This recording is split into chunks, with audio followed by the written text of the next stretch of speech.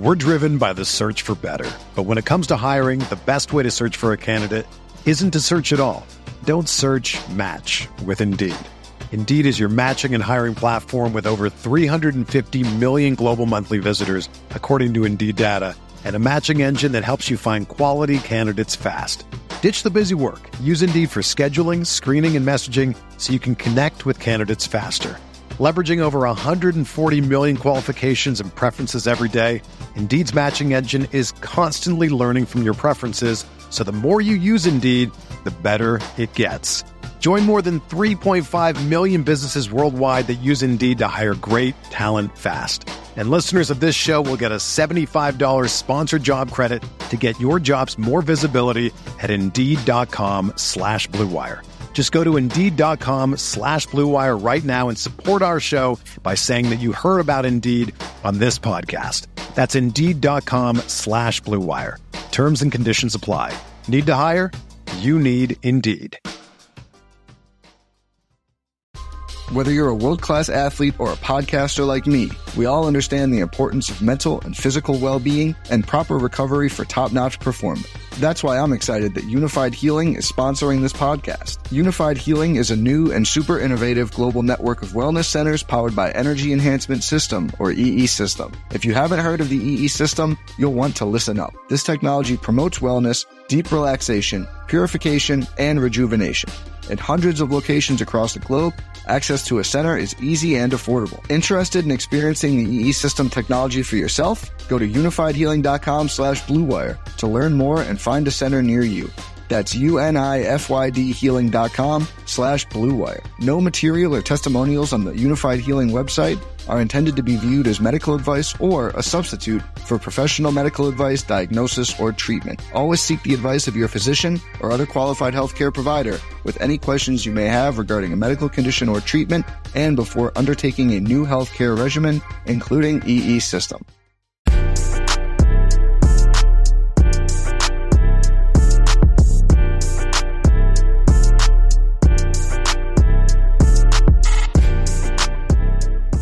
Guess what? We're back. Food for thought. Super wild card weekend. Full of a little bit of everything.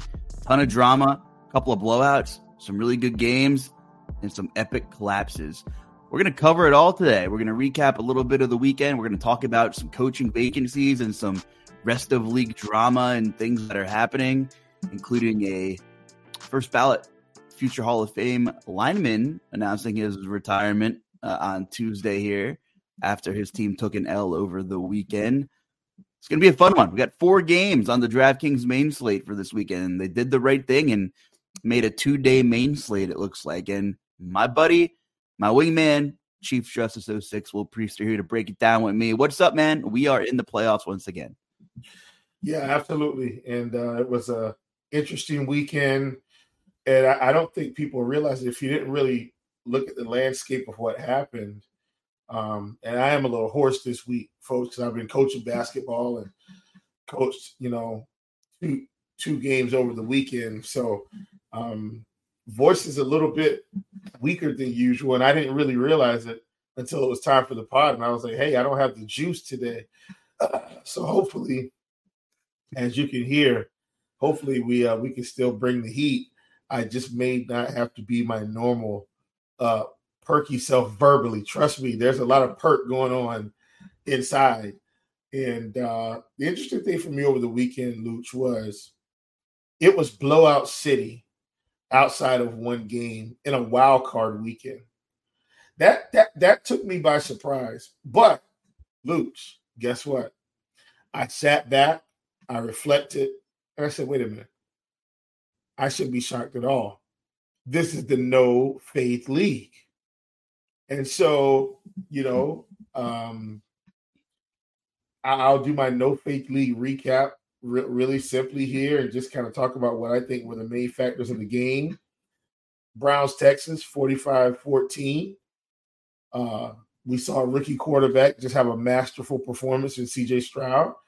And we saw a Joe Flacco who flamed out a bit. The 2 pick sixes is really what cost him this game. The game was fine. If you watched the first half, you thought this game was going to be 45-40. And the 2 pick sixes really just put the nail in the coffin. CJ Stroud runs away with it. Texans emerge from triumphant. Dolphins, Chiefs. Dolphins just never got going. Chiefs did what they had to do in cold weather, 26-17. It is what it is. Cowboys, Packers. This might be actually the big one, Luch. Cowboys at home. They pretty much hit around their average for points, but boy, did the Packers get going on the ground and through the air early. We just saw, Jordan Love make timely throws again and again and again. Felt like Romeo Doubs had 10 yards of separation on every reception. Guys running wide open in the secondary. They had a really good game plan. And once again, I think that speaks to Matt LaFleur. And once again, Luch, you're going to hear from me in this way. The Packers keep beating Father Time. I think that's something we need to discuss a little later. The Packers are now continually beating Father Time with their quarterback, and it ruffles a little feathers. They don't care. So Jordan Love needs to realize right now he's probably got about 10 to 12 good seasons, and then he's out the door. They'll be on to the next great quarterback. I'm joking a little bit, but you get my point. Rams, Lions, definitely probably the most exciting game in terms of competitiveness on the weekend. Both teams played well in the first half, slowed down a bit in the second half.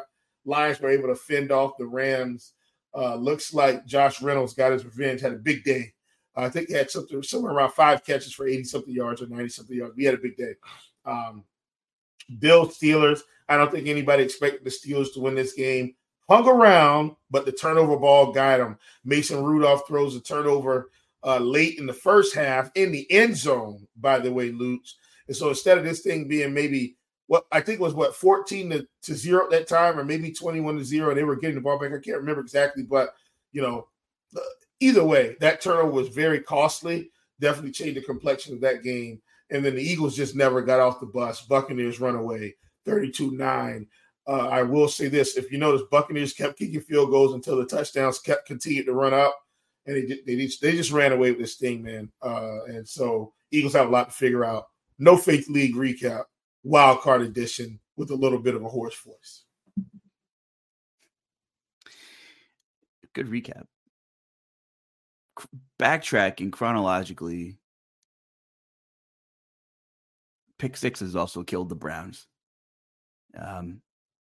I was wrong about this game. I thought it was a coin flip, all things considered, but I picked Cleveland.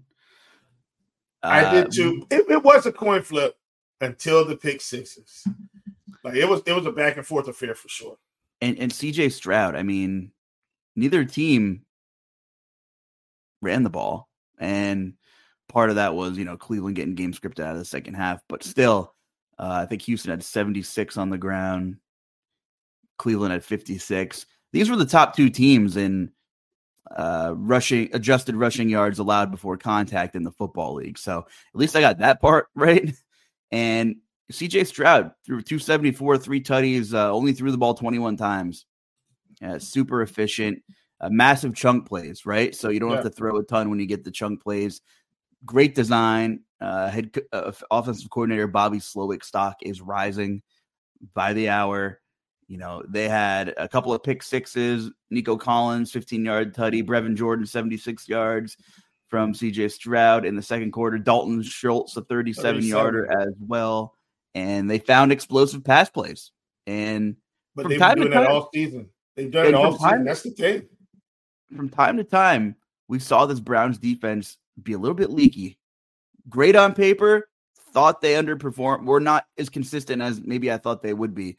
I know they were a little banged up, but I mean, you had Denzel Ward back there. You had your guys, and just testament to D'Amico Ryans, this whole organization.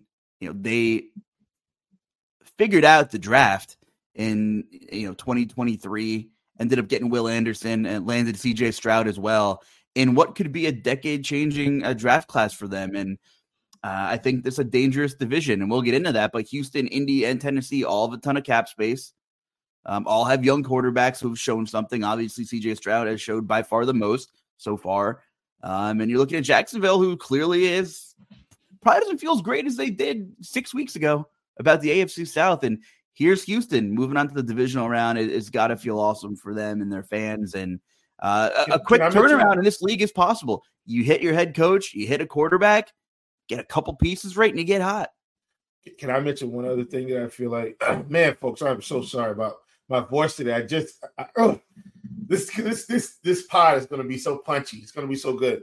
One other thing I want to mention about Houston is I can't overlook their brilliance in getting Laremy Tunsil, so early. They got him when this team was down in the doldrums. But look at how it's paying off for a young quarterback now. C.J. Stroud barely touched in a wild card playoff game against Myles. I mean, Laremy Tunsil held his own against Myles Garrett out there at left tackle, folks. Folks, let me tell you something. Myles Garrett is a problem. How many times did you hear his name in a wild card game? I think 0. The value of the offensive line, and Luce, this is something we've talked about when we're talking about building football teams, whether you go and get a guy, you trade for some guys, or you draft guys. You better fix your offensive line, or it's not going to be looking good for you, because you got to get those guys while C.J. Stroud's on the rookie deal. If you don't get them on the rookie deal, now you're trying to draft rookies and mold them. So hats off to Houston. I know they made that deal. Was that what are we pushing 3-4 seasons ago now? Because I think Deshaun Watson was still there when they picked up Tunsil. I mean, but brilliant move. And they didn't realize, I don't think, how well it would pay off, but now they're seeing the dividends. And once again, folks, we're a pro offensive line show here. You got to have those guys. And I think the Texans having him to help their rookie quarterback, I mean, sensational. And that's kind of a unique rarity. There aren't typically more than 3 or 4 top-tier linemen on the market from year to year. A lot of those guys are homegrown, and they get the bag because their team needs them. And right. You see those guys like Jason Kelsey's, obviously a 1% Hall of Fame offensive lineman, but there's a reason him, Lane Johnson, guys like that get locked up early in their careers and get paid early, because you need to build, that foundation. Think about Wentworth going to the Rams. That was another big move the Rams made a few seasons ago. Now, he's since retired, don't get me wrong, but think about what it did for their organization. You see, when you got a chance to go get one, Luch, and you got a team that's building, you better do it. Offensive linemen are a premium in the NFL, and they still get to enjoy their lives and walk down the street. The only time somebody knows they're football players, because typically they're a big, strong, tall guy, and they say, hey, do you play a sport? You know what I mean? But offensive linemen, hats off to those guys. But just the players Houston brought in recently, obviously hitting a capable quarterback like Stroud makes the world of difference. But, a lot of those guys aren't splash, max contract guys that they brought in, but you put them in the right system with a good offensive coordinator, get them in space, and you have a guy like C.J. Stroud come in and be very good from the beginning. You develop Noah Brown, who barely played in Dallas. I mean, he, every now and then he'd catch a 30-yard pass, but explosive playmaker Noah Brown didn't exist in Dallas. And now he, obviously been banged up, didn't hit the stat sheet, got hurt. But remarkable season for Noah Brown. And no Tank Dell this game. Imagine if Tank Dell was in the mix. Tank Dell, next man up, rookie, young kid, missed the season, dealt with a lot off the field stuff, health issues. John Machich, the third. We knew how explosive he was in college. Comes in, playoff game, 3 catches for 40 yards. Dalton Schultz, security blanket. Only had 1 catch. It was a big one, but he's been consistent, for most of the season. And, of course, they believed in Nico Collins, when they drafted him in the past, and now he actually has a quarterback throwing him the ball. But, although Devin Singletary isn't sexy and the running game hasn't been great, who would have thought the Dameon Pierce regression was the biggest miss talking point on this team? And Devin Singletary took over, a castaway from Buffalo, and rightfully so. They have James Cook, and they figured it out. But where would this team be without although Devin Singletary is still young, he's played in some really big games in Buffalo, and he is the volume guy in this Houston team right now in that backfield. Luch, let me just say, and I've mentioned this before, and I've talked about it on this podcast, but situation matters, right? And the way the coaches see the game plan and see you matters in the NFL. Let me tell you why I'm saying that. I've talked about it before. I'll say it again. Folks, Devin Singletary was an absolute monster in college. Just go and look up his Florida Atlantic University statistics. He was a beast. This man had billboards for Florida Atlantic University. That's how good he was in college.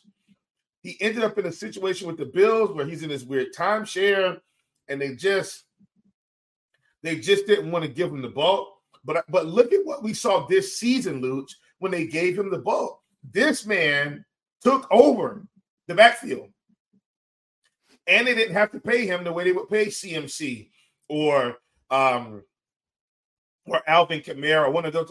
They're not paying him that way, but he legit took over the backfield. I think that should tell you all you need to know about how really good Devin Singletary is. Like, he's a really good running back. Just on the flip side, I don't know what to say about Cleveland. Obviously, a huge disappointment, especially in the way that second half ended. But what do? There are 8 teams in the NFL with negative cap space heading into 2024, and the Browns are one of them. Deshaun Watson, you can't even say anything about this season. It was a lost one, and maybe we'll never see that quarterback again. I mean, he has so much pressure on him to perform due to his, off the field history. And, for one reason or another, I'm sure his DMs are full of more hate mail than most of the players in the NFL. For whatever reasons it is, like, it's got a lot going on. And you've seen Joe Flacco come in this offense and really open it up in ways that he did not when he had opportunity in Cleveland. And, you think of Cleveland and you think of teams that are ready without the quarterback, and Cleveland's pretty close, man. And I don't know what their situation is going to be. It's going to be fascinating to see if they are indeed stuck with Deshaun Watson. I don't know how you don't give him another season at this point just because of the financials. And the money says they have to give him another season, bottom line. Yeah. So I know a lot of teams got blown out, and the Browns included, but you start to look to 2024 as a fan, and the roster's great. You look at the position, the guy taking the snap under center, and maybe you don't feel as good. Maybe you don't feel as good as you want to be heading into next year, because that seems like the glaring hole, the question mark. Can he take care of the ball? Like, can he be a game manager with an occasional couple of play action deep bombs a game? They don't need him to carry the team like he was in Houston. They need him to play confident football and win 10 games, 11 games. What are your thoughts on Cleveland heading into next year? Well, I think if Deshaun Watson comes back completely healthy and Nick Chubb comes back completely healthy, then they have a shot again to be in the thick of things in the division. Now, next year, Joe Burrow should also be healthy.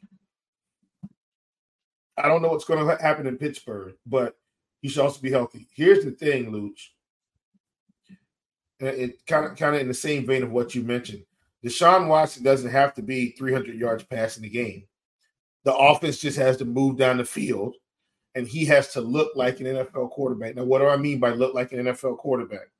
I'm saying if Deshaun Watson can give them anywhere from 230 to 250 a game on average, and can pick up a few yards on the ground, like he did back in the day. He doesn't have to run every play, but if he can pick up 20 to 30 yards rushing on the ground a game, right? Have some timely throws and keep them in the game, out of trouble, keep the turnovers down, and score points.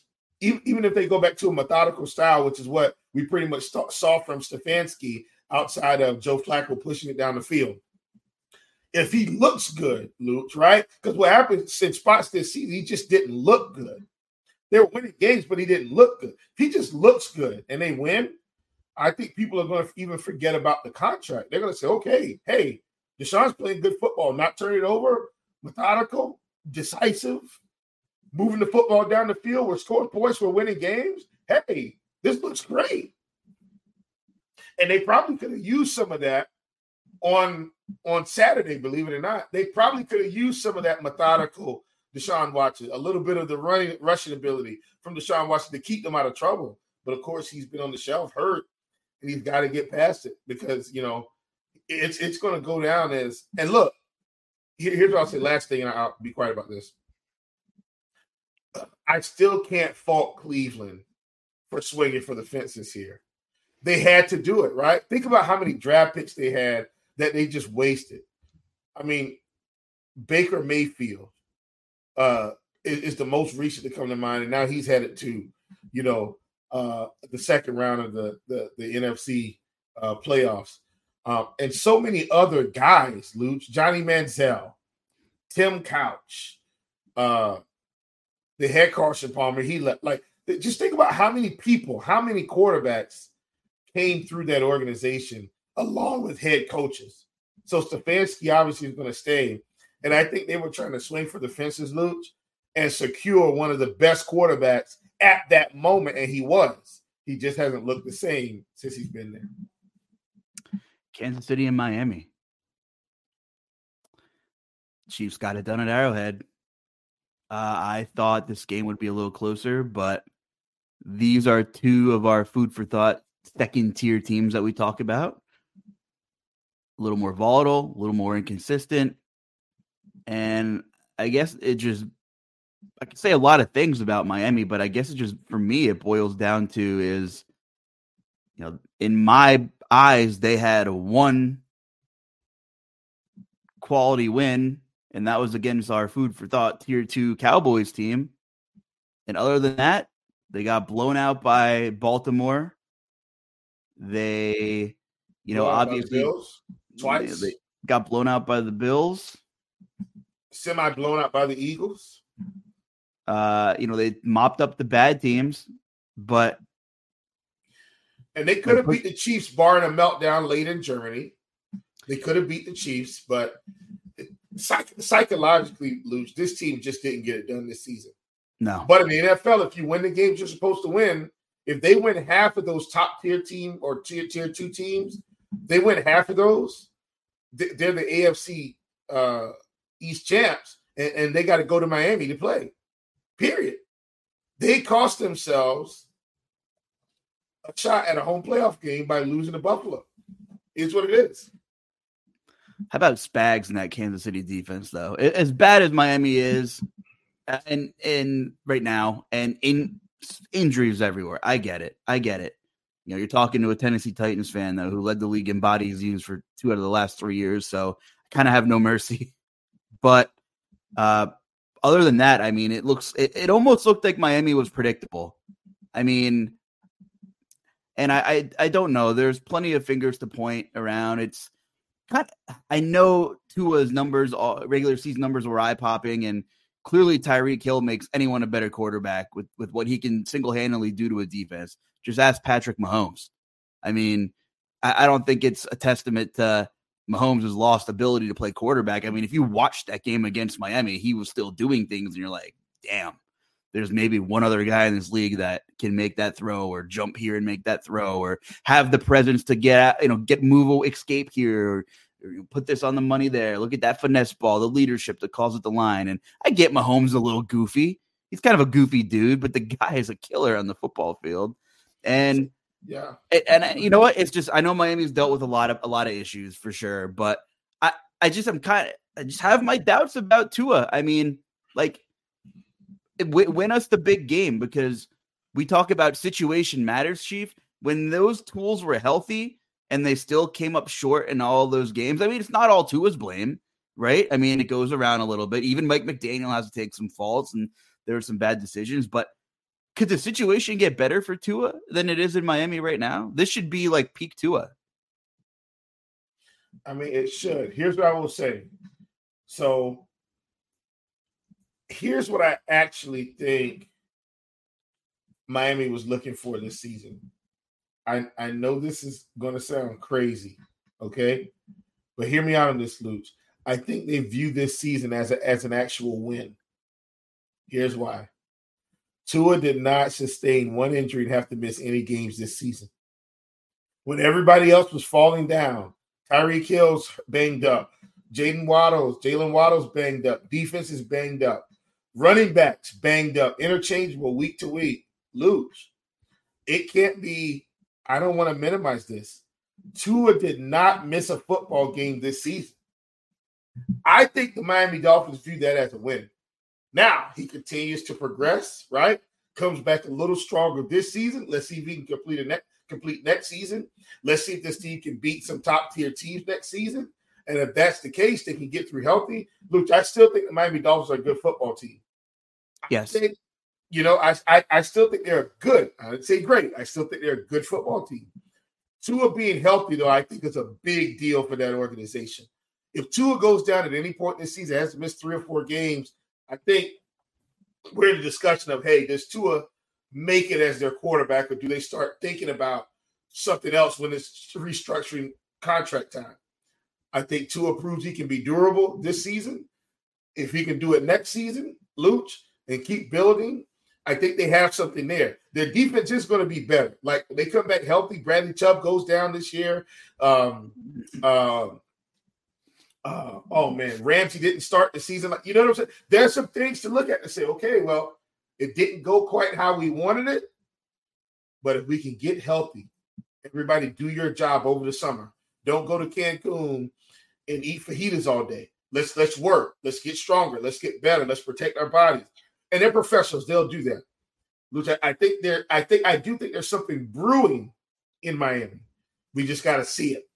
I think for the franchise too is, you can look at cap numbers and there are so many ways to, get back to where you need to be and have a little wiggle room. The Browns, according to overthecap.com, are $12 million in the hole, which sounds like a lot, but you might have to lose a piece or two, but generally you could probably run a similar roster back. For Miami, they are 29th. They're negative 40 in the hole million. And, you could bring in some personnel, but you're going to have to get rid of a couple of guys and shed some expiring deals. So it's going to be a net, kind of a net wash either way. So I just think we're generally going to be seeing the same Dolphins team for the most part returning. So I think the help that they are going to get is going to have to be through the draft or maybe some 1 year vet minimum type of deal. And the Chargers are in a similar situation. The Bills, similar situation. The Saints are in double the cap hell of any other team. They're negative 82 million in the hole. And I'm sorry, folks, the Saints are who they're going to be. That team, you're going to see that's what you're going to see in 2024. There's really no way you can work around negative 82 mil in a season unless you do a complete total rebuild and reboot this whole thing. So I'm not super concerned about Miami. I think they're a good football team, but I don't think you're going to see a boost in talent other than them getting healthier. And maybe they won't need it in the right matchups. Everyone growing together another season, maybe they organically get better.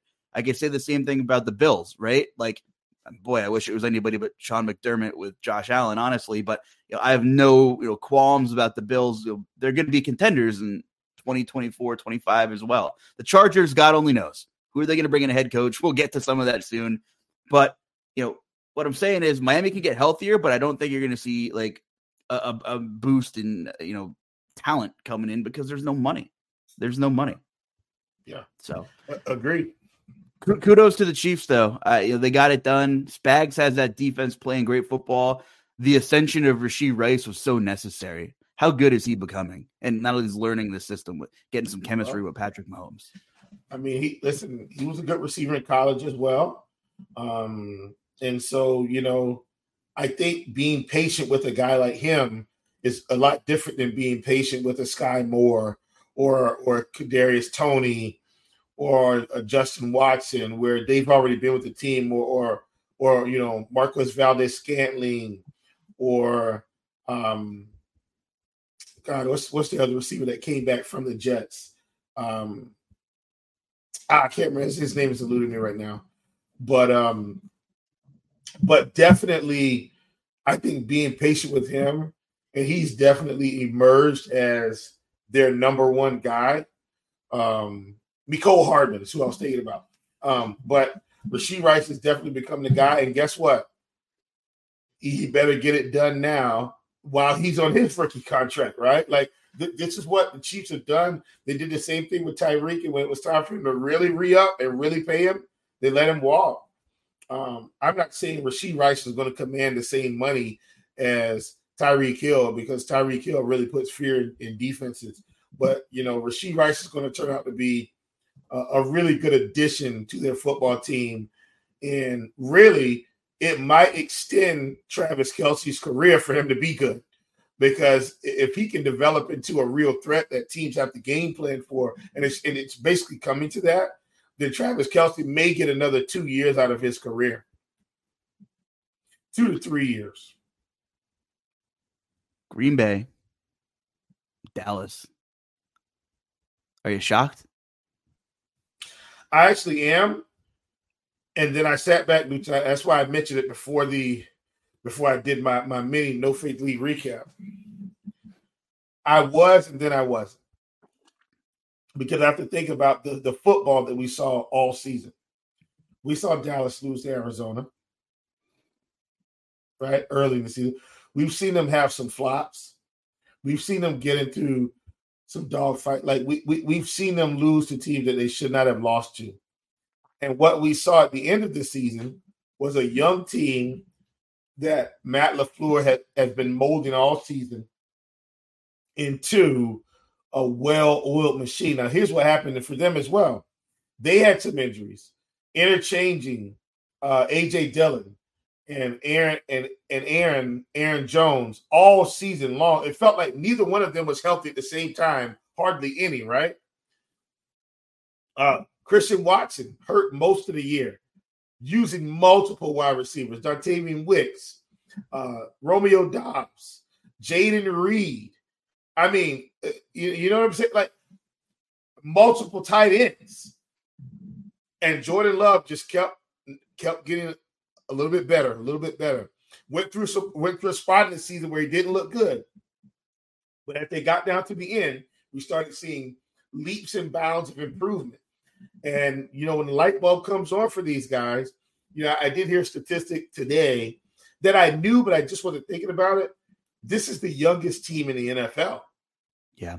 The Green Bay Packers, they're the youngest team in the NFL. I want everybody to sit back and think about that. Getting rid of Aaron Rodgers definitely helps your average age. Don't get me wrong. Because Aaron is a little over 40 or getting close to 40. Either way, my point is the Packers, man, as much as we've ridiculed them, and look, I've been on the record saying I thought Aaron Rodgers was the problem anyway. So you don't have to sell me on the fact that Aaron Rodgers needed to go. And that's nothing against Aaron Rodgers. I just felt like the value that he brought to the team was inflated in terms of the actual results that they achieved, right? I felt like his value was overrated considering they only got one championship out of it. It's not like he won 5, he won 1. So considering that, I felt like he was overrated. And now we're seeing another young quarterback come in. And I don't think Aaron Rodgers was about to take them to a championship, Luke.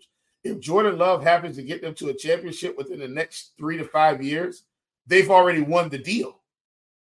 They've already won the deal, right? Because they got another Lombardi in the case with Jordan Love, who they didn't have to pay nearly as much. So, listen, man, I just got to hand it to the Packers yet again. It felt a little bumpy. It felt a little rocky. Who was all the way to blame? Who wasn't to blame? Maybe it was some Rodgers. Maybe it was some of the front office. I'm not an advocate of treating legendary players a certain way, right? Like when somebody's been at your organization, they've contributed. I'm not an advocate of like mistreating them the way the Panthers did Cam Newton. Story for another day. But I am an advocate of if you're ready to move on, let's just move on. Everybody part ways amicably and it'll be fine.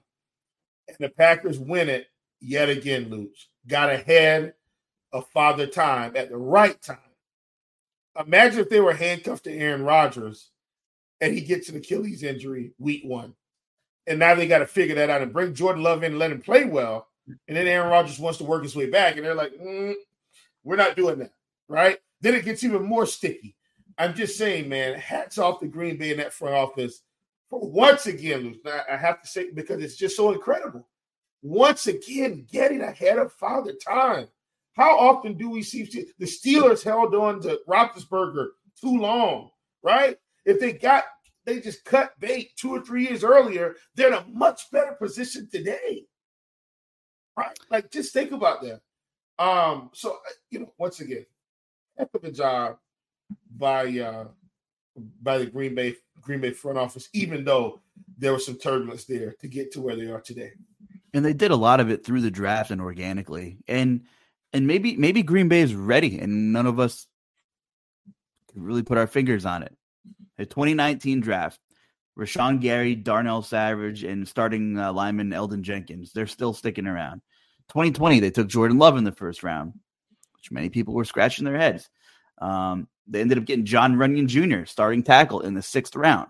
So they found a couple of diamonds there for sure. The entire 2021 Green Bay draft was a dud. The whole thing was a joke. I'm not sure these players are really even contributing, most of them, anywhere. So that was their miss. 2022, though, they draft Quay Walker, big contributor. They get Devontae Watt up front. Christian Watson, 2nd-round receiver. He's dealt with injuries, like you said, but worst case scenario, he's your speedster, right? Like, his floor is the vertical threat, right? You end up getting he's basically Deshaun Jackson of this team right now. As a floor, not saying he's Deshaun Jackson. Look, Deshaun was a monster, but I'm saying that type of a role is needed on some of these teams. Like Ted Ginn Jr., he carved out a role as being a guy that just would take the top off, and it had to put fear in teams. Even though he couldn't catch it as well, but he would put the fear of God in you if he blew by you.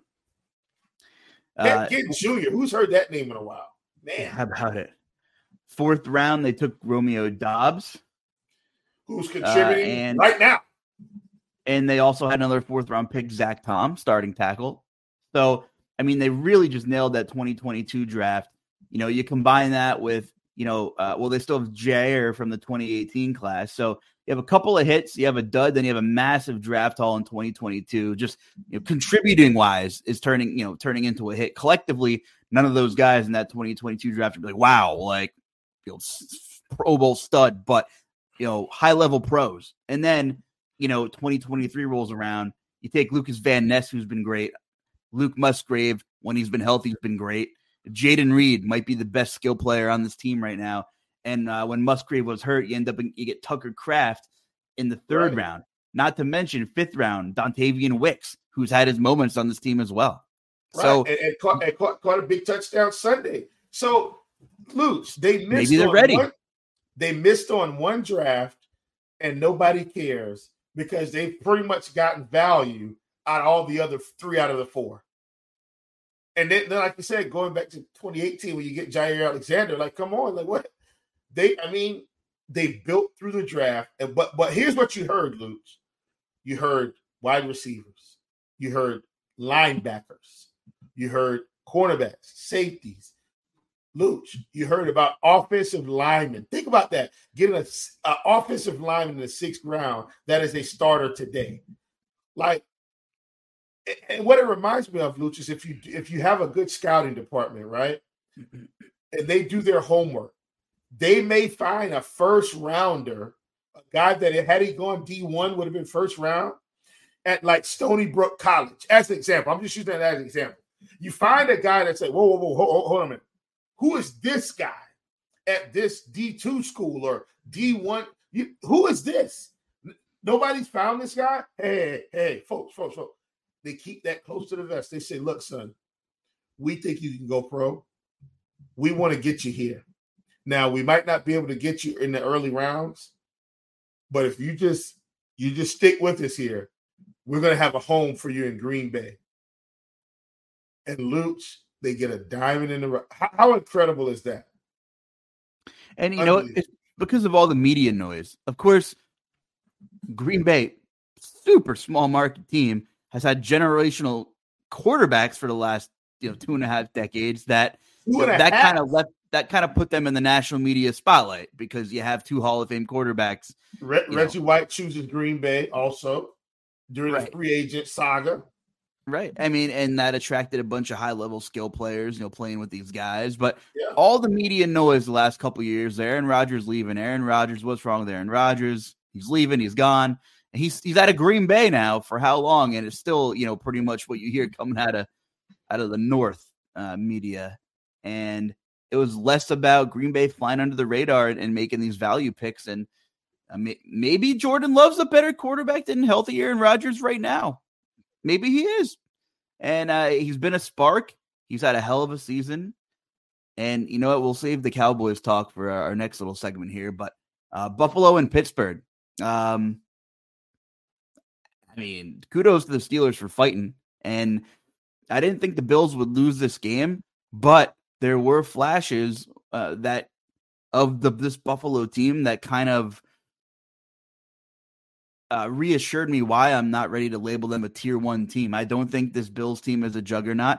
I have a 35-1 ticket on them, as you might have heard me mention if you listen to our previous podcast. I want them to win for financial purposes, but I think they're a notch below Baltimore and San Francisco. And why? It's because this Buffalo team does not know how to step on anybody's throat and finish the job. And Buffalo let Pittsburgh hang around and make this a game. I mean, early first quarter, the live line was minus 24.5. That's how much of a blowout it looked like, it should have been. But Buffalo, I would say, did enough of nothing for the last kind of 2 quarters, other than kind of just like survive. And they got the job done. They won by 14. Don't get me wrong, but this, was a lot closer for about 6 or 7 minutes of this second half than it probably should have been. Regardless, the Bills are moving on. I just think I'm sticking with my assessment of them being one of the tier 2 football teams that are left, with the upside with a clean game to maybe win the Super Bowl. Maybe. The problem is, so here's why Baltimore and I think San Francisco, and I know they didn't play, and neither one of those teams played this weekend, but here's why I think we really view those teams as tier 1 lose. Not only do they pass the eyeball test, they pass the coaching test. These teams have legitimate coaches that will make legitimate adjustments, have a legitimate game plan, and will have their team in a position to win. They also have what I like to call disciplined, Luke. Both have pretty disciplined defenses. So they're not going to go out there and fool Baltimore too many times. Baltimore isn't going to let them off the hook with Shakir running down the middle and juke some guy and get it to his own. That's not happening against the Baltimore Ravens. You get what I'm saying? For sure. Those things aren't going to happen.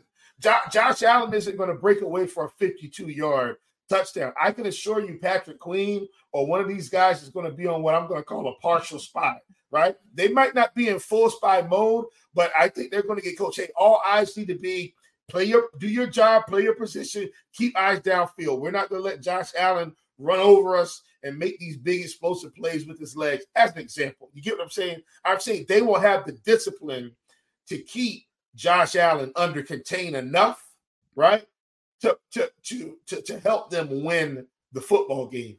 I think both of these teams, San Francisco and Baltimore, play complementary football, even in most games, right? Well, when you're playing complementary football, it's very hard to beat a team that's balanced enough on defense and offense. I think that's the reason I can't take the Bills over Baltimore. This is why San Francisco and Baltimore are tier 1. They're probably the most complementary, the 2 best complementary football teams we have in the league right now. Enough on offense with some explosive plays, enough on defense with some takeaways, timely stops, discipline. Those 3 things working together, it's going to be hard for a tier 2 team to just, 1, beat them, 2, run away. Even if they get a lead, I still don't trust them, right? Because that team isn't going to beat themselves. And that's, when San Francisco has really lost those games, what has happened? Brock Purdy helped the offense beat themselves. That's not going to happen the rest of the way if they're healthy. So I don't look, Buffalo, I commend them. It looks like they made the right call putting Joe Brady at offensive coordinator. Joe Brady was once in Carolina. The offense didn't look anything like this. So clearly Carolina has personnel and all kind of top-down issues. I'm not going to get in that, Lucius. It's only going to make me frustrated. Joe Brady is now the Bills offensive coordinator. Basically unlocked the team, it looks like. It looks like this team suddenly took back off and got back into top contention where we felt like they should be. But I don't think they're going to beat Baltimore. I just think Baltimore's a better football team this season. They just lost Bernard, I think, in that last game. He had to leave with the walking boot. Losing another defender, having to come and play Baltimore, I can't do it. Baltimore should win this game. But a whole lot of respect for Buffalo for digging themselves out of their own grave. Yeah, just, I think Josh Allen's able to bail this team out a little more than maybe we want to give the rest of the team credit for here. I mean, I kind of have the same. It's kind of like looking at the Miami thing. Obviously, I think Mike McDaniel's the better offensive mind, better coach. But I have similar issues in just closing out games and going back to that Buffalo Miami game. Like I said, I wouldn't be surprised if either Buffalo or Miami won that game by 2 touchdowns. I'm with you. It's the no faith league, as we call it, though. If there's anybody that's going to put a couple of plays together in one game that make you say, how the hell did he do that? It's probably Josh Allen. But I think you need 300 yards and a clean game from him to steal one in Baltimore. If we get there, because we got another huge game coming up that's far from a sure thing in about 6 days. Yeah, for sure. Add in the rest disadvantage too. Another, playing on a Monday, going in at least they're home, but still. Listen, I'm with you, but I've seen Baltimore's defense play all season, and yeah, they gave up a couple games, but this is one of the more disciplined defenses in football. Josh Allen. Here's what's going to happen if the Bills make it to play Baltimore, and Baltimore still got to win their game. So let me just say that they're going to have their hands full with Houston, but they're going to play discipline, and they're going to make Josh Allen make a mistake. That's basically what's going to come down to, right? This isn't the Steelers with T.J. Watt not playing, which is another big hit for them. I think T.J. Watt not being on the field and a couple other guys, but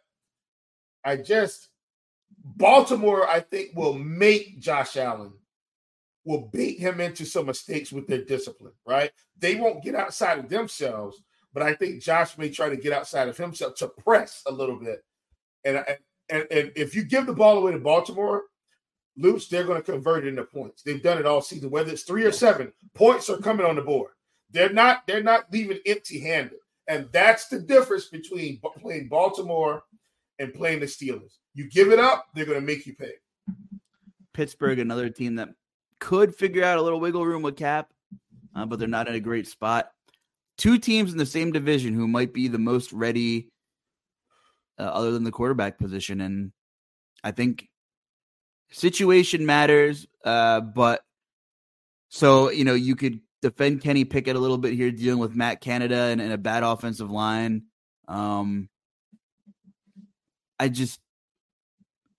I don't think he's the guy. Mason Rudolph, I commend him for being the spark. It's been fun. It's been a fun month and a half, 2 months.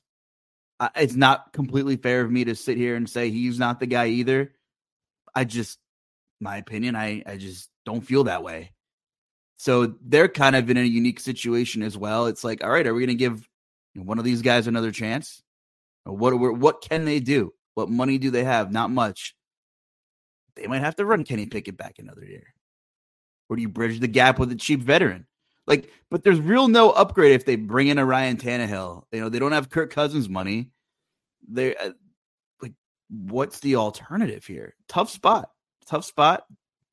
And I just feel like they're kind of in a real similar situation as the Browns. Same division too, ironically. Look, man, I think the first thing is we've got to figure out Mike Tomlin.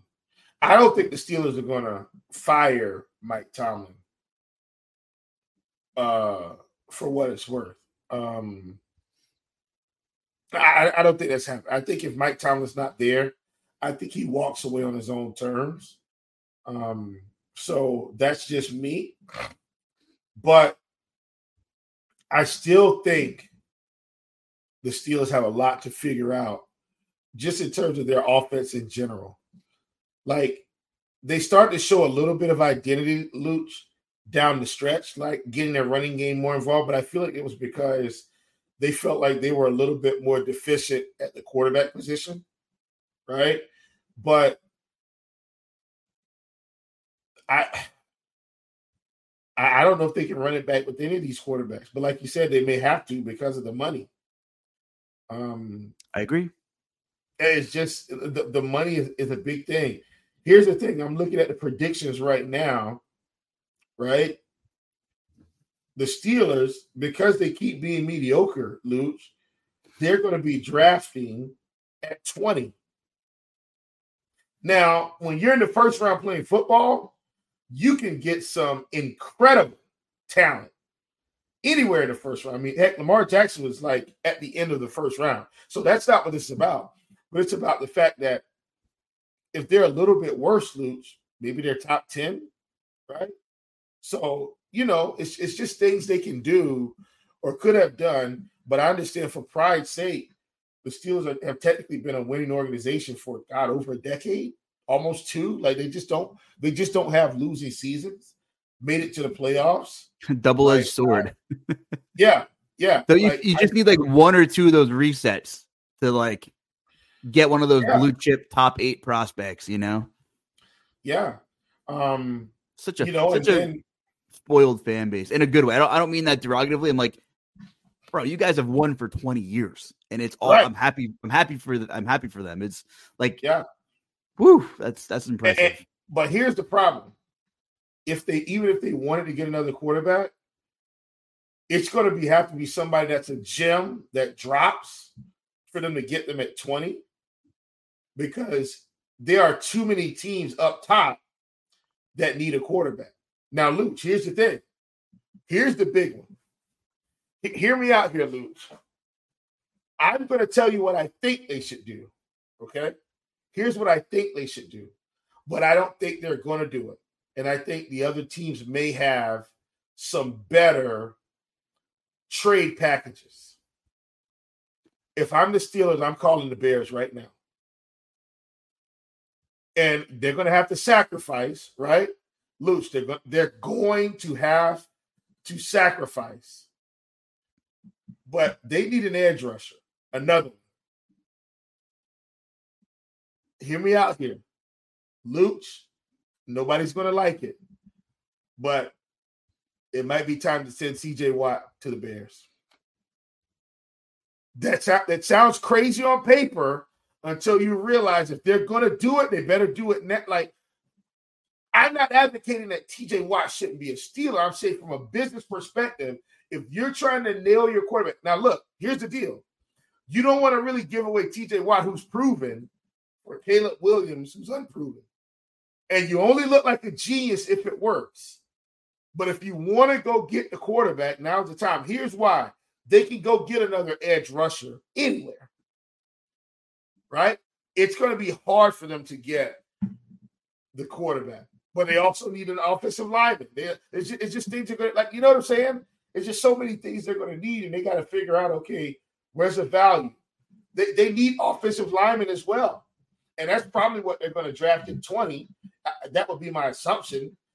Anyway, I know we're all speculating here, but I'm saying if they really want to go get a quarterback,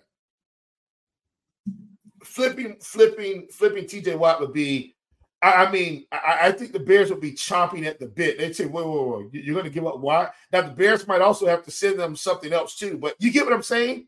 It could work. Have you seen that TJ Watt contract? Yeah, I know what it is. He has a potential out this season. No guaranteed money. But look, hot take. Do you get what I'm saying? It makes sense. What have the Bears been doing? Look at what they've done over the season. They didn't go and pick up offensive guys. They went and got defensive guys all season long. What better way to completely shore that defense up? Go and get TJ Watt closer to the end of his contract than he is in the beginning. The Steelers get Caleb. The Steelers get Caleb Williams. And now guess what happens? The Bears still have another draft pick coming up, Luge. Like, it's not like they're out. I love it. They still got the 9th pick. They could go get a wide receiver. They could go, like, you get what I'm saying? The possibilities are endless. It's gonna be an interesting couple of months. Anyway, listen, that is a hot take. I get it, but like, and I don't. And the Steelers are loyal, so they're not going to get rid of TJ Watt. But I'm saying if you really want to sway for the fences here, like, that would probably be the trade of the decade. If you think that fixes things more than it doesn't, and you have no money to go out there, you free up some space to get a quarterback. The Bears it's not crazy. A quarterback, and the Bears get a defense that will probably be one of the most feared in the NFL. In a division that's coming fast. Right. They would basically be going back saying, hey, we're going to try to get our defense back to, smothering, keeping the points low, right? And then you bring in Greg Roman and say, listen, carry this offense to the promised land. And all of a sudden, this Chicago Bears team comes out of nowhere, and the NFC North is back. It's a dogfight to get to the playoffs now. When you got to go into Chicago, the Soldier Field, you got to go into Lambeau, you got to go to Detroit. Like, you see what I'm saying? It's a dogfight. Incredible. Look, what if Minnesota brings Kirk Cousins back after all this? Who knows? Yeah. Who knows? That's what I'm saying. Nah, I love that. Put that in your back pocket for when a blockbuster trade happens in like 8 weeks. And we'll say, check the tape. Yeah. Yeah. Last one, Eagles Bucks. I didn't get everything right this weekend, but Tampa Bay +3, easiest bet of the year. Epic collapse. Eagles were 1-7 their last 8 games. Yeah. Rough. A lot of finger pointing, a lot of blame to go around. Just terrible football the last couple of weeks. A.J. Brown didn't play. Todd Bowles and the Bucks blitz all the time. A.J. Brown was targeted. A.J. Brown was targeted 44% of the time when Jalen Hurts was under pressure this season. And clearly you saw Hurts just peppering first reads last night. It wasn't A.J. Brown. I don't know. The state of the Eagles right now can't be fixed with the way things are. And I don't know what the hot commodity, why Brian Johnson's so heavily coveted, because there's a big difference between play calling and play design. And I don't think he could do either one of them very well. And I don't think that's helping Jalen Hurts, quote unquote, read or feel a defense at all, or either of those things. Everything's broken. Things have to be fixed. And I'm waiting for Howie Roseman to drop some news at some point with something. Something has to change. And all the rumors and the whispers about the culture in the locker room and things aren't good. Well, things aren't good. No. And then, A.J. Brown just deleting all of his socials before the weekend was just kind of the tip of the iceberg. It's like, here we go. There's some merit behind that. And Jason Kelce said, screw it, I'm out. So what to do with the Eagles? What is the issue after being world beaters, print the shirts the first half of the season, and things went spiraling down very quickly? Life comes at you fast. And I think the other thing too was once the NFL gets enough tape on you, right? Because you got to think, these are professionals, man. Like, we hear about these long days and nights that the film crew has, Luch, all the way down to the equipment guy, the coordinators, the head coach. These guys have long nights. Sometimes they're sleeping at the facility, right? So this is a full-time job for them. They're making all this money, but it's a sacrifice to make these hundreds of thousands, millions of dollars, Luch. Here's the deal. Once teams have you figured out in the NFL, you're dead. So you have to continue to evolve, right? Because, and I heard a coach say this. This was a basketball coach. This is a women's basketball coach, by the way. But something she said was brilliant. I mean, just brilliant. She said, look, at this point in the season, it all comes down to who wants it more, who can execute. She said they know all our stuff. We know all their stuff. They know what we're going to run. We know what they're going to run. It comes down to who's going to show up and put their best foot forward every single game, right? And so you sit back, you think about that. Yeah, you're going to add some wrinkles, right? But who's going to put on the pads, put on the jersey, walk out there with pride, and say, look, let's get it done. What I saw on tape from the Eagles was a team that didn't have any pride. When I see missed tackles on what feels like every play of the game, Luch, now we're playing with a lack of pride, right? Like, yeah, people are going to get run over. Everybody's going to slip. Like, that's part of the game. But when we have multiple occurrences in one game, just a lack of pride, a lack of culture. Yes. Football culture. Luch, some of these touchdowns last night, Baker Mayfield didn't push the ball on the field. He threw 10, 12, 15-yard passes, and guys turned it into 40, 50 yards. David Moore, that touchdown, what was that? Happy birthday. Yeah. We're going to call narrative of the year. We're going to call it the birthday narrative, but come on. Brutal. Palmer. Trey Palmer, terrible. Yeah, I mean, no, he's not terrible. That the whole. No, but you get what I'm saying. Effort on the Eagles' part. What was that? I saw another one.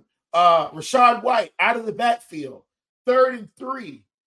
They got a chance to stop him. Push the brakes on, pushes the guy to the ground, runs through 2 guys, picks up the 3 yards, had him dead to rights. I saw another one. 4 or 5 yard out route. Guy goes to tackle, spins out. Another guy tries to hit him, spins out of that, runs down the sideline, picks up another 4 or 5 yards, slides out. What is that? No accountability. Lack of pride. Come on, guys. A little bit of everything. Just a joint collapse. Like a little bit of everything. And that doesn't include Mike Evans dropping probably 2 40 to 50-yard touchdown passes. This game could have been worse. And big win for Tampa. Tampa Bay played with heart. They played well. Shout out to Bucks doing their thing, moving the pocket for Baker Mayfield to make some of these play action throws. The Eagles are just giving us a little more to talk about. Taking nothing away from the Bucks. A little bit poetic how Baker Mayfield's still playing football and the Browns are out and got throttled in the first round. So just really cool story for them getting a playoff win. And hey, anything could happen. Anything could happen. Anything could happen next week. But the Eagles can segue us into, and we have about 15 minutes talking about some of these coaching opportunities and coaching changes. And the Eagles are so predictable as well. I mean, we go back to a month and a half ago, Christian McCaffrey's on the Manning cast while the Eagles are on TV, calling out exactly what the Eagles are going to run on national television. Exactly. And listen, Luch, once again, if you put it on tape for a few weeks, this is the NFL, buddy. This isn't high school. These guys are going to look and say, freeze. So this is the alignment. This is the setup. Okay, this is what they're doing. And they do it. Unbelievable. I have 2 hypothetical coaching. Let's say Howie Roseman can Sirianni, and Brian Johnson will probably be gone somewhere. Maybe he won't get an offer for a head coach. There's a lot of good candidates out there. I wouldn't want Brian Johnson. I'm not here to bash Brian Johnson, but you've shown me nothing. You were a part of a collapse. You're going to have some serious explaining to do in all of your interviews about what the hell went wrong in the last 2 months of the season.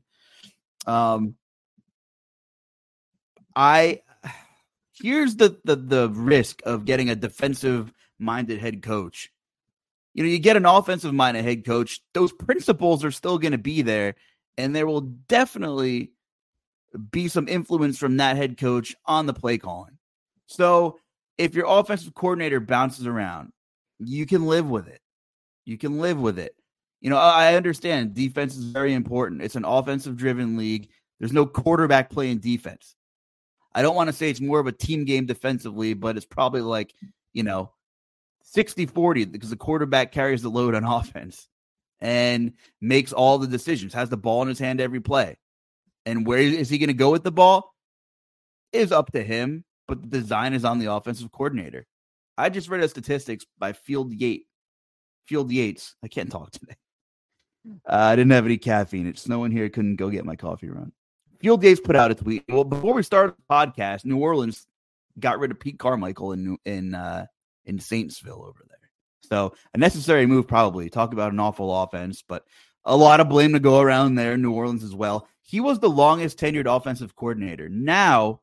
Right now, the longest tenured OC in the NFL is Brian Callahan from Cincinnati, who is a hot commodity around the league to get a head coaching gig, and he probably will. He's had that job for just 5 years, the longest tenured OC.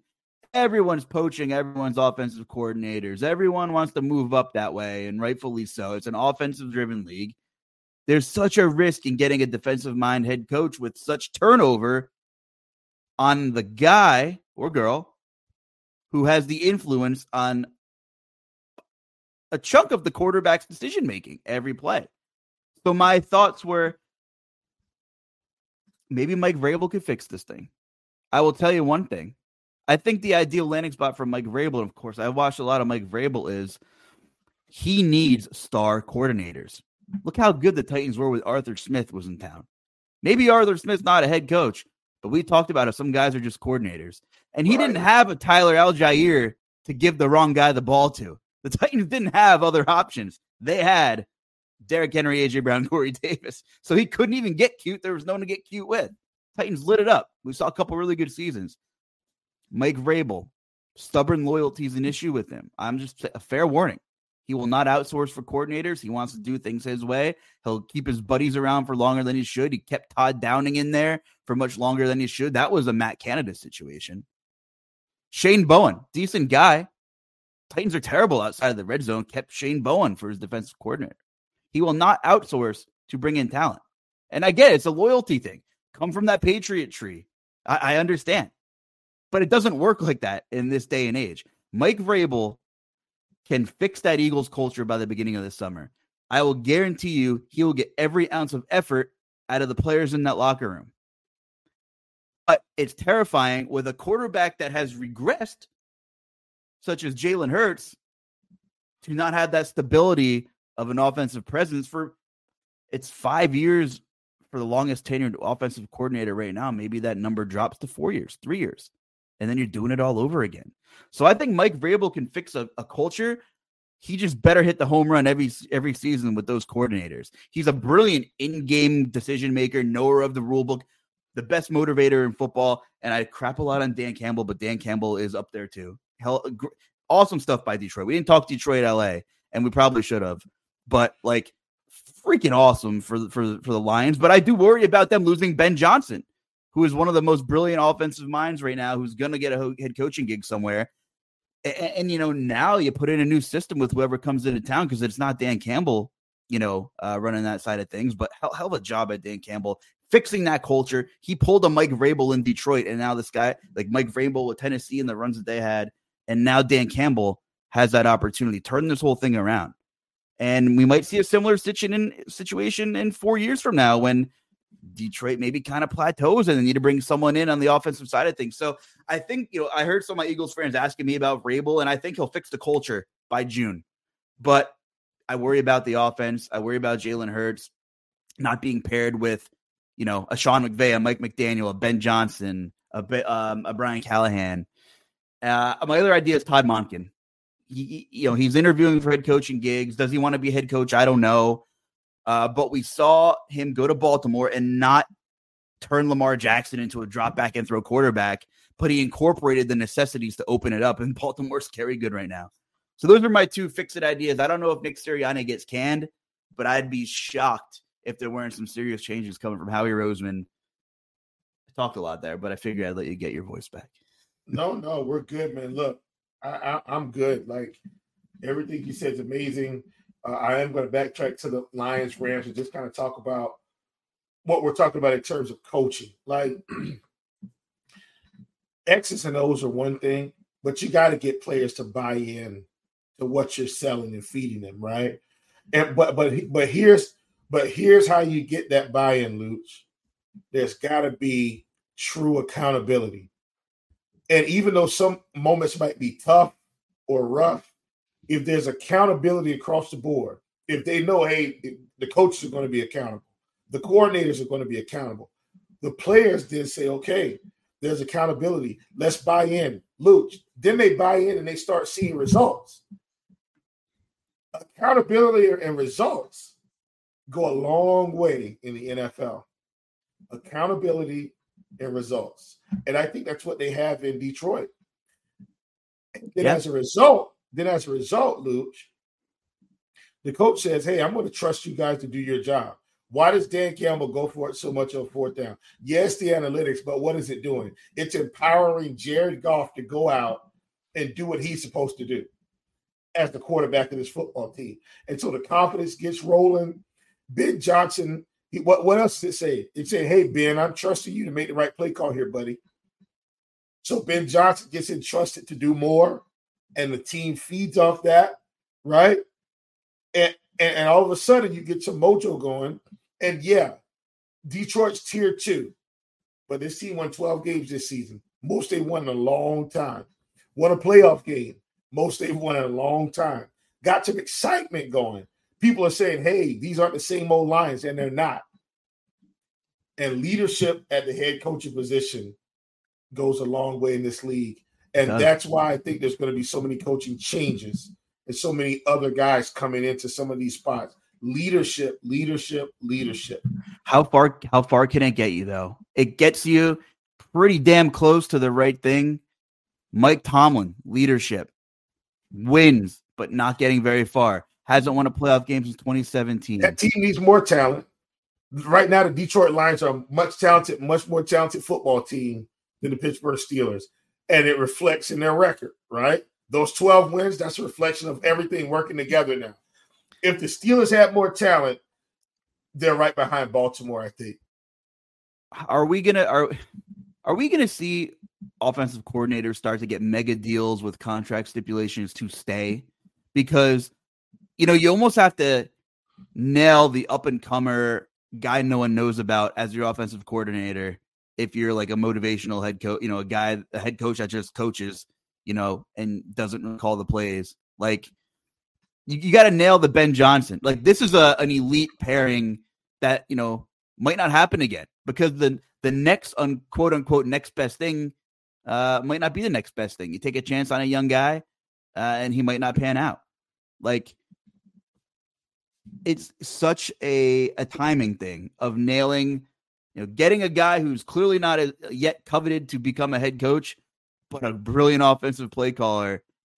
The timing is now for Detroit. We'll see what happens. Vrabel didn't have it since Arthur Smith left in Tennessee. Mike Tomlin had to deal with, good Lord, Matt Canada, right? Going back, Todd Haley. He never had that offensive mind with him. I don't care what anyone says. Those are old school football minds of 2023, 24. The timing has to be perfect too. And Ben Johnson's the guy in Detroit right now. Bobby Slowick in Houston. D'Amico Ryans better find some. It helps when you have a fantastic quarterback for sure. But, Josh Allen can't mask all the lack of creativity in Buffalo. And he's one of the best quarterbacks in the league. Bobby Slowick, highly coveted. He'll be gone. Ben Johnson will be gone. They'll be whatever team gets Brian Johnson, whatever team gets Bobby Slowick. And even though Bill Callahan doesn't call the plays, he's super heavily involved and a super smart guy.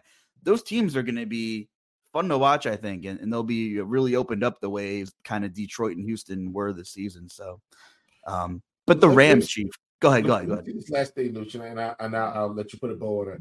I will say this: I do think there's value in knowing what you want to do, and I think sometimes we feel like when we push these coordinators in the coaching positions, but every coach doesn't have to be a head coach. Every coordinator doesn't have to be a head coach, right? Like think about what we're thinking about with Greg Roman right now. He's literally part of the reason why Lamar Jackson has had success up to this point and kind of helped Lamar achieve NFL greatness, and he's not a head coach. But what are people doing? Hey, Greg, listen, if you want an opportunity to come and be the coordinator for our football team, we'd be more than happy to have you. And you have to understand yourself.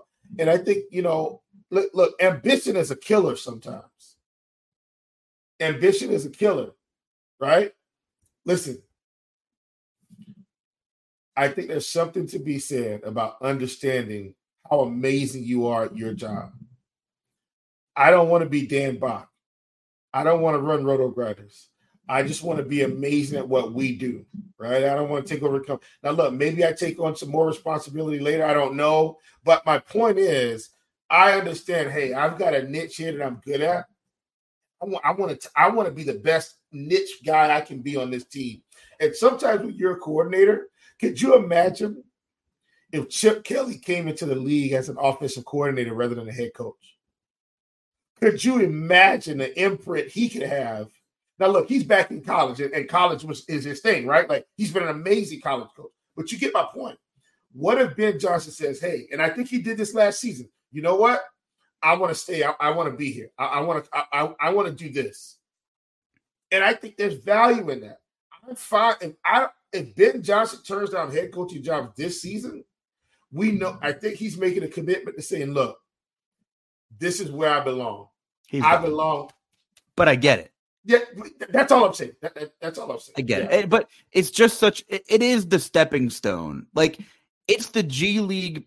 It's the NBA has the G League, right? Like, you have other ways to experience coaching at that level.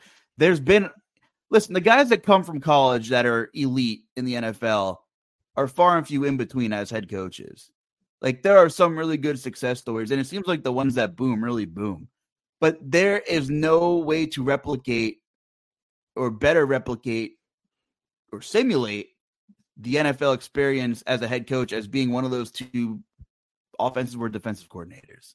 Like, so it's such a apprenticeship type role almost. Like, of course you have your own mega responsibilities, but like, that's it. Like, you are the second in line, like, of course, leading most things and most responsibilities on practice days in certain situations and from the locker room. So at that same token, like, that role is almost expected that these guys leave, right? So it's such a different situation in the NFL opposed to, minor league baseball. I mean, there's a million different divisions. You can work your way up, but where do you coach? Where do you coach if you're not in college, to work your way up to the pros?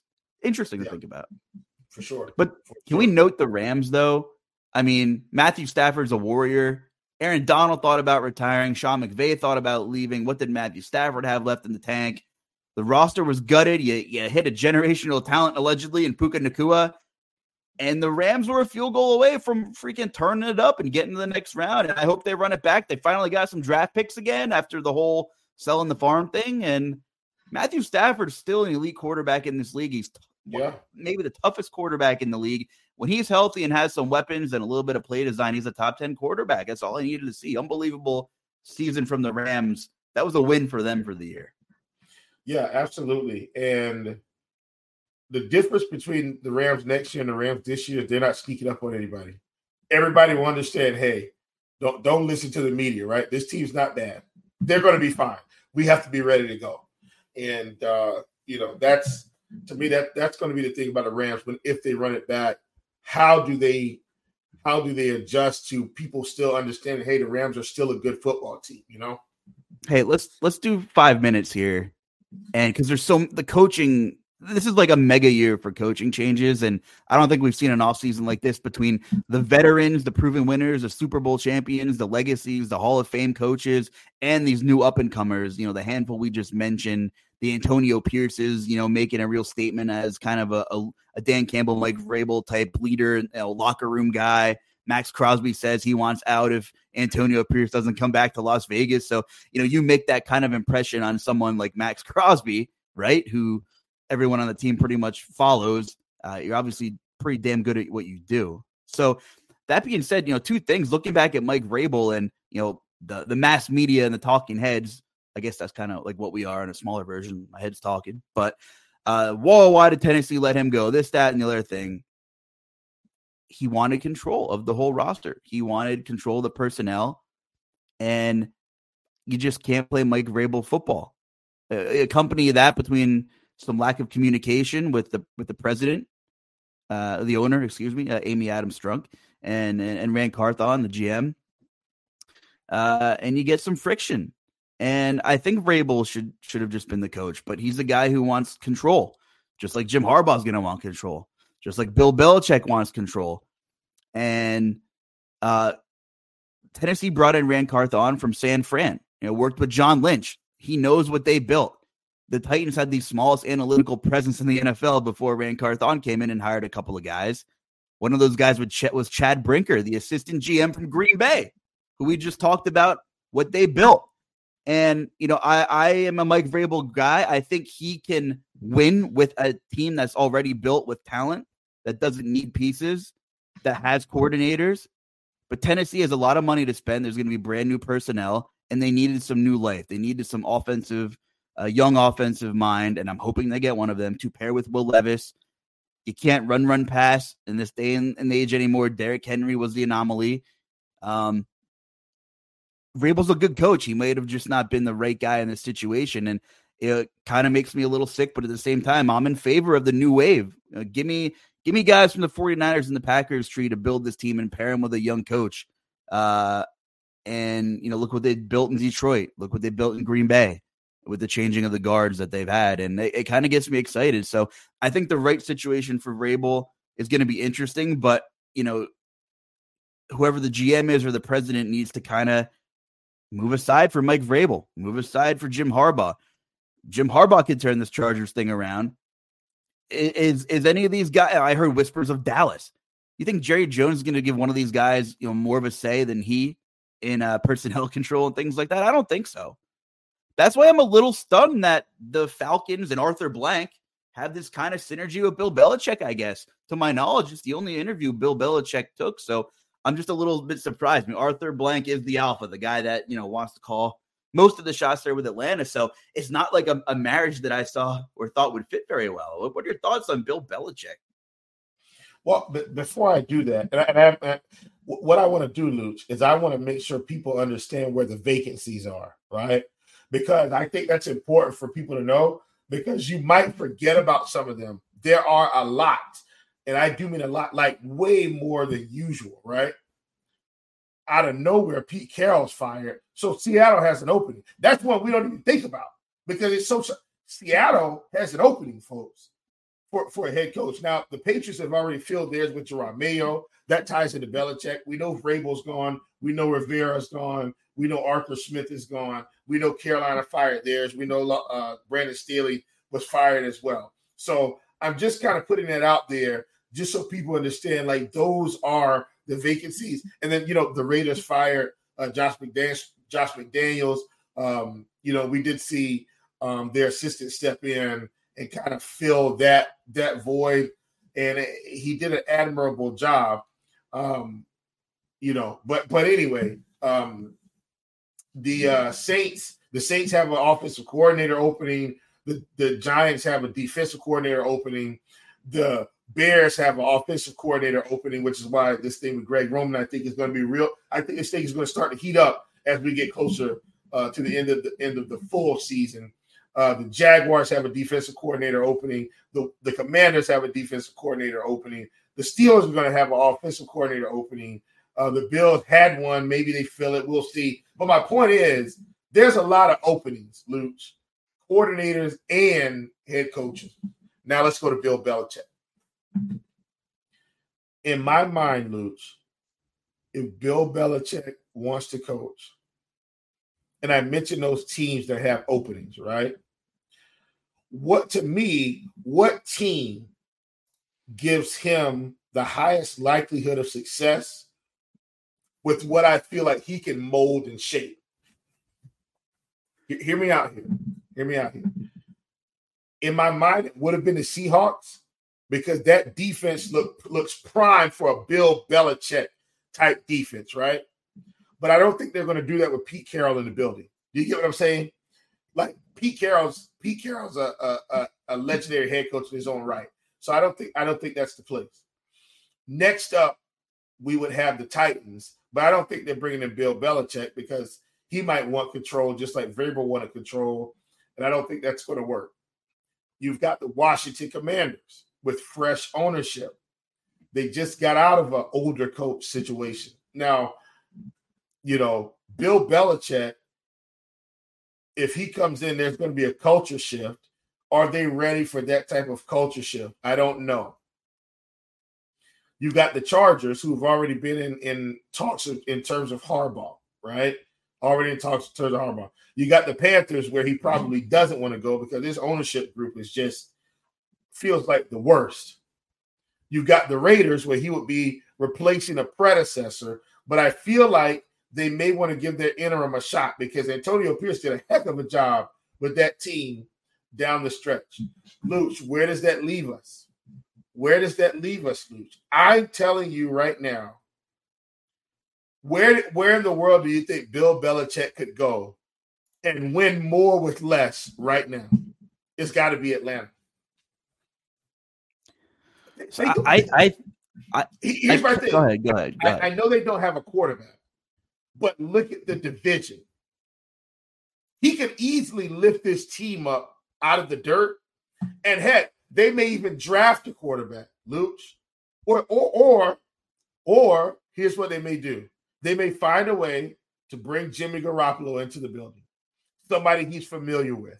You see what I'm saying? There are things that they could do to shore this thing up. They could just find ways to tread water, if you will, right? Tread water. Yeah. What if now here's the other thing. If the Falcons, if the Bears are in fact looking to get rid of Justin Fields, Atlanta's a perfect landing spot. He's back home. He's in a dome. Like, you get what I'm saying? There are things that are working in Atlanta's favor. I'm telling you, and I know, and it's not just because Atlanta has said they've had a meeting. I actually think this is the best landing spot for Bill Belichick because he's got a team, to me, that's fun, right? Pretty good ownership in a unique situation in a division where everybody's clumped together. They just need a little bit more culture. How many games did they lose because Arthur Smith was just being an idiot? Bill Belichick doesn't lose those games. He's going to manage the clock well. He's going to manage the game well.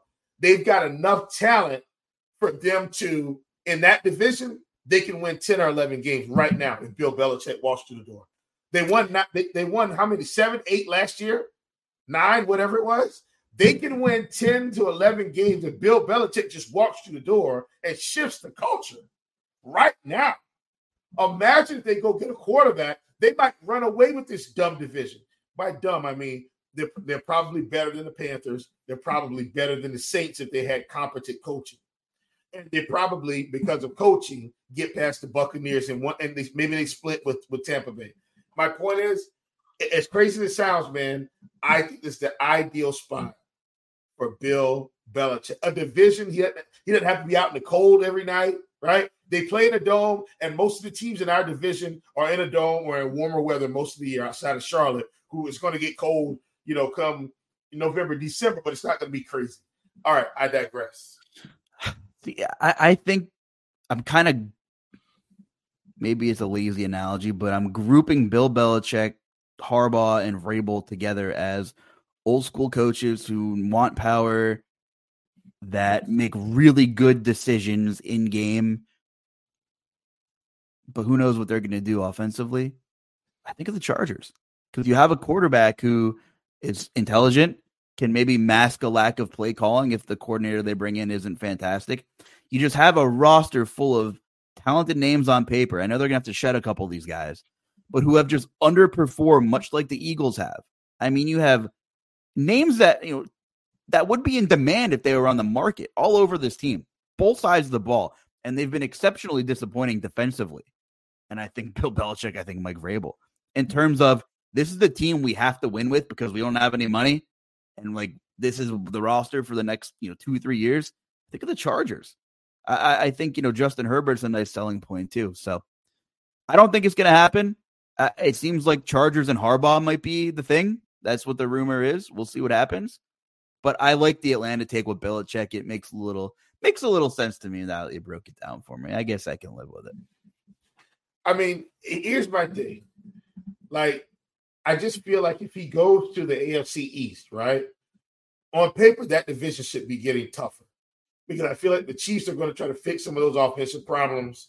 The Raiders, if they fix their stuff, they should be better, right? The Broncos got better as the year went along, but they kind of faltered.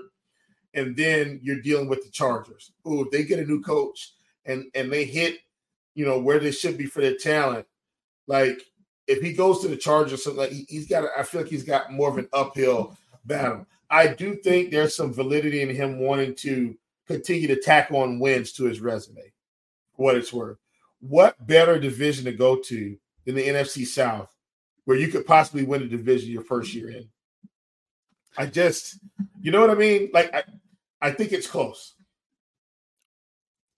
We did a lot of talking, but I just want to say, like, awesome for Detroit again. And, I'm not super pro Dan Campbell is the future.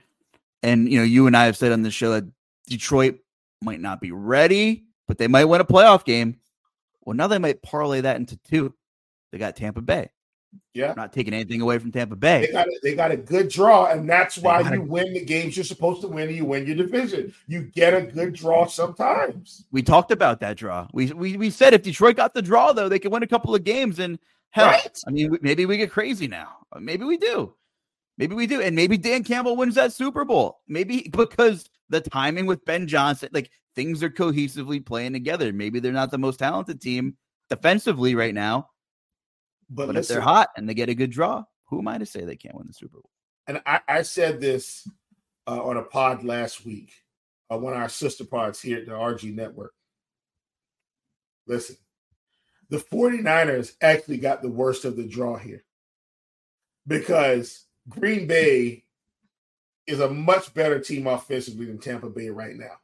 Now, can Jordan Love go in there and make some noise and put some things on tape that give possibly the Lions some intel? Maybe. But the 49ers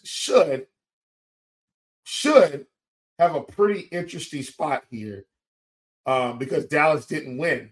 And I don't know if the 49ers were expecting to play the Packers, and the Packers are hot right now. Like, they've got the juice right now. And so we will see, what happens here in this divisional round. But the Lions, on paper, definitely look like they're on their way to an NFC championship. How awesome would that be?